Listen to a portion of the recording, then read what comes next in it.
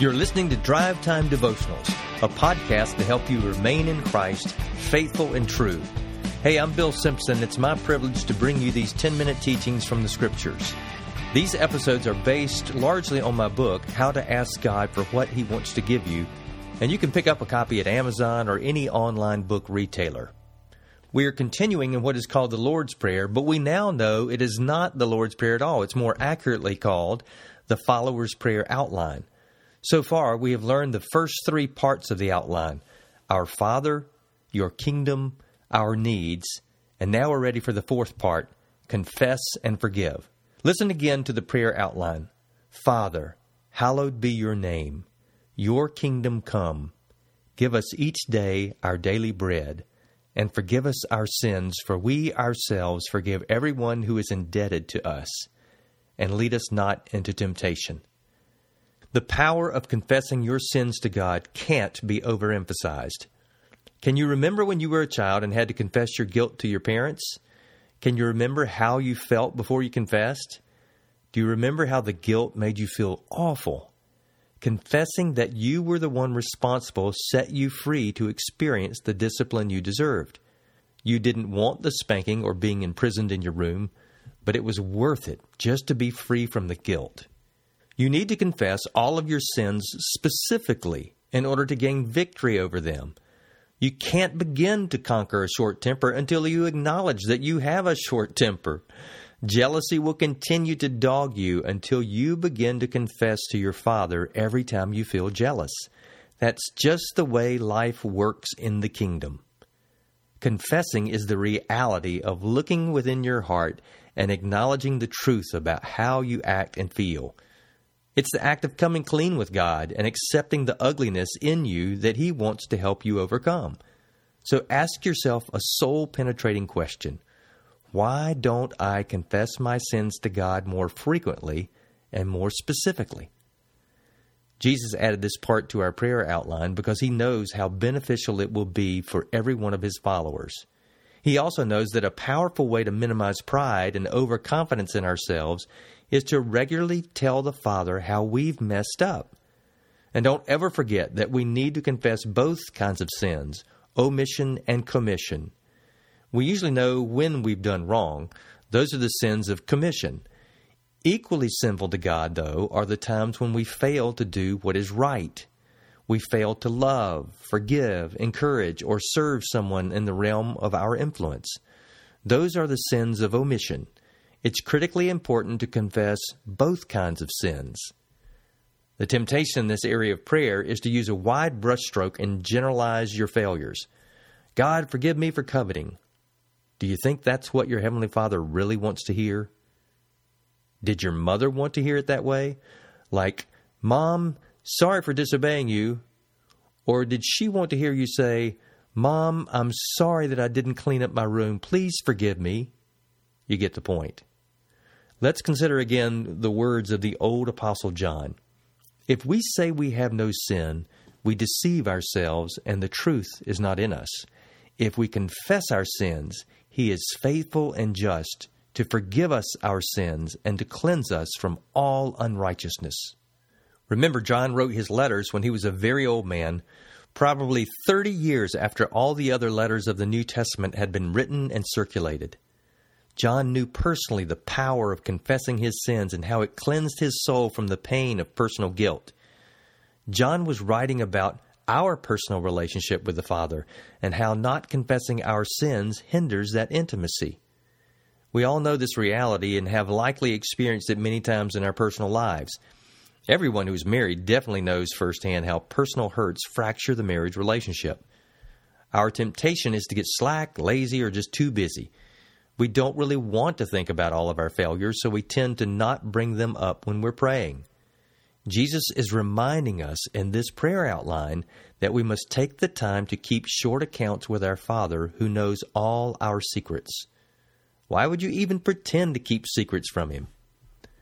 And the most powerful reality of confessing your sins regularly to God is how it will change your perspective towards others. The sins that they commit against you will diminish the more you honestly acknowledge your sins against God. As you look within and acknowledge all of your sins against the Father, your perspective will be changed. Think of someone who has wronged you. What did they do or not do? How did it make you feel? Are you having trouble forgiving them, either in your heart or to them personally? Now ask yourself, how many times have you committed a similar sin against God? You simply have no reason why you can't forgive the other person's sin against you. None. Jesus was obviously very intentional with his words. He told us to confess our sins using the normal word for sins. But did you catch the word Jesus used to describe when we forgive others? He said, debts. Jesus taught us to pray and ask the Father to forgive our sins in the same way that we forgive everyone who is indebted to us. The word means to owe money, unless it's used as a metaphor, like Jesus used it here. Who owes you something? I can think of lots of people who I believe owe me an apology, or they owe me a response like an email or a text or a phone call. Others owe me more respect, and still others owe me their gratitude. What do people owe you? How big is their indebtedness? These debts are real and can be very hurtful. People really do owe us. The huge question is, are we entitled to collect? Ever? One time Peter asked Jesus how often he should forgive his brother who sinned against him. The standard answer in those days was 7 times. But Jesus answered Peter by telling him he should forgive his brother 77s. Jesus didn't mean Peter needed to keep count until he reached 490. Jesus meant that forgiveness is without limits. Then he told one of the most profound parables that you'll ever hear. Now, I can't take time to read Matthew 18:23 through 35, but check it out on your own. Jesus told a story about a servant who owed his master, who was the king, a crazy, exorbitant amount of money. If we do the math, it would be equal to $9 billion today. But the servant begged for forgiveness, and the king astoundingly forgave the debt because he had pity on the man. Yes, the servant vowed to repay the king, but they both knew full well that repayment was absolutely impossible. When the servant was released from the debt, he apparently went straight to another servant who owed him money and demanded repayment. That debt was equivalent for us today to about $17,000. That's a lot of money. And anyone listening to Jesus would have thought, that's a lot of money. If someone owes you $17,000, you're definitely going to do all you can to collect it, just like the servant in the story. But not if you've just been forgiven a debt of over $9 billion. The comparative ratio is well over 500,000 to 1. Maybe someone has done something really bad to you, and if you could put it into dollars, it might well be worth $17,000. No matter the crime, Jesus tells us to forgive and keep forgiving. There is no limit to forgiving others. It's 77s. What's the basis for forgiveness? God has forgiven you of your astronomical debt. It was a debt that you had no chance of ever repaying or even making a dent in it. What you owed God was so beyond your ability to repay that the only way for you to be forgiven was through His mercy. Without question, God expects everyone who has received His immeasurable mercy to extend a similar mercy to everyone else. As you look into your own heart and consider the past 24 hours, you may discover that you have failed God numerous times. But you don't have to wallow in your guilt and remorse. Confess each time you failed Him, even if it's the same sin you keep repeating every day. Confess and believe that your relationship with the Father is fully restored if you have also forgiven the record of debts owed to you. Now, it's hard work. It takes deep honesty to admit that you have not truly forgiven someone. And often you have to continue to forgive that person over and over in your heart before God. But you can do it with His help.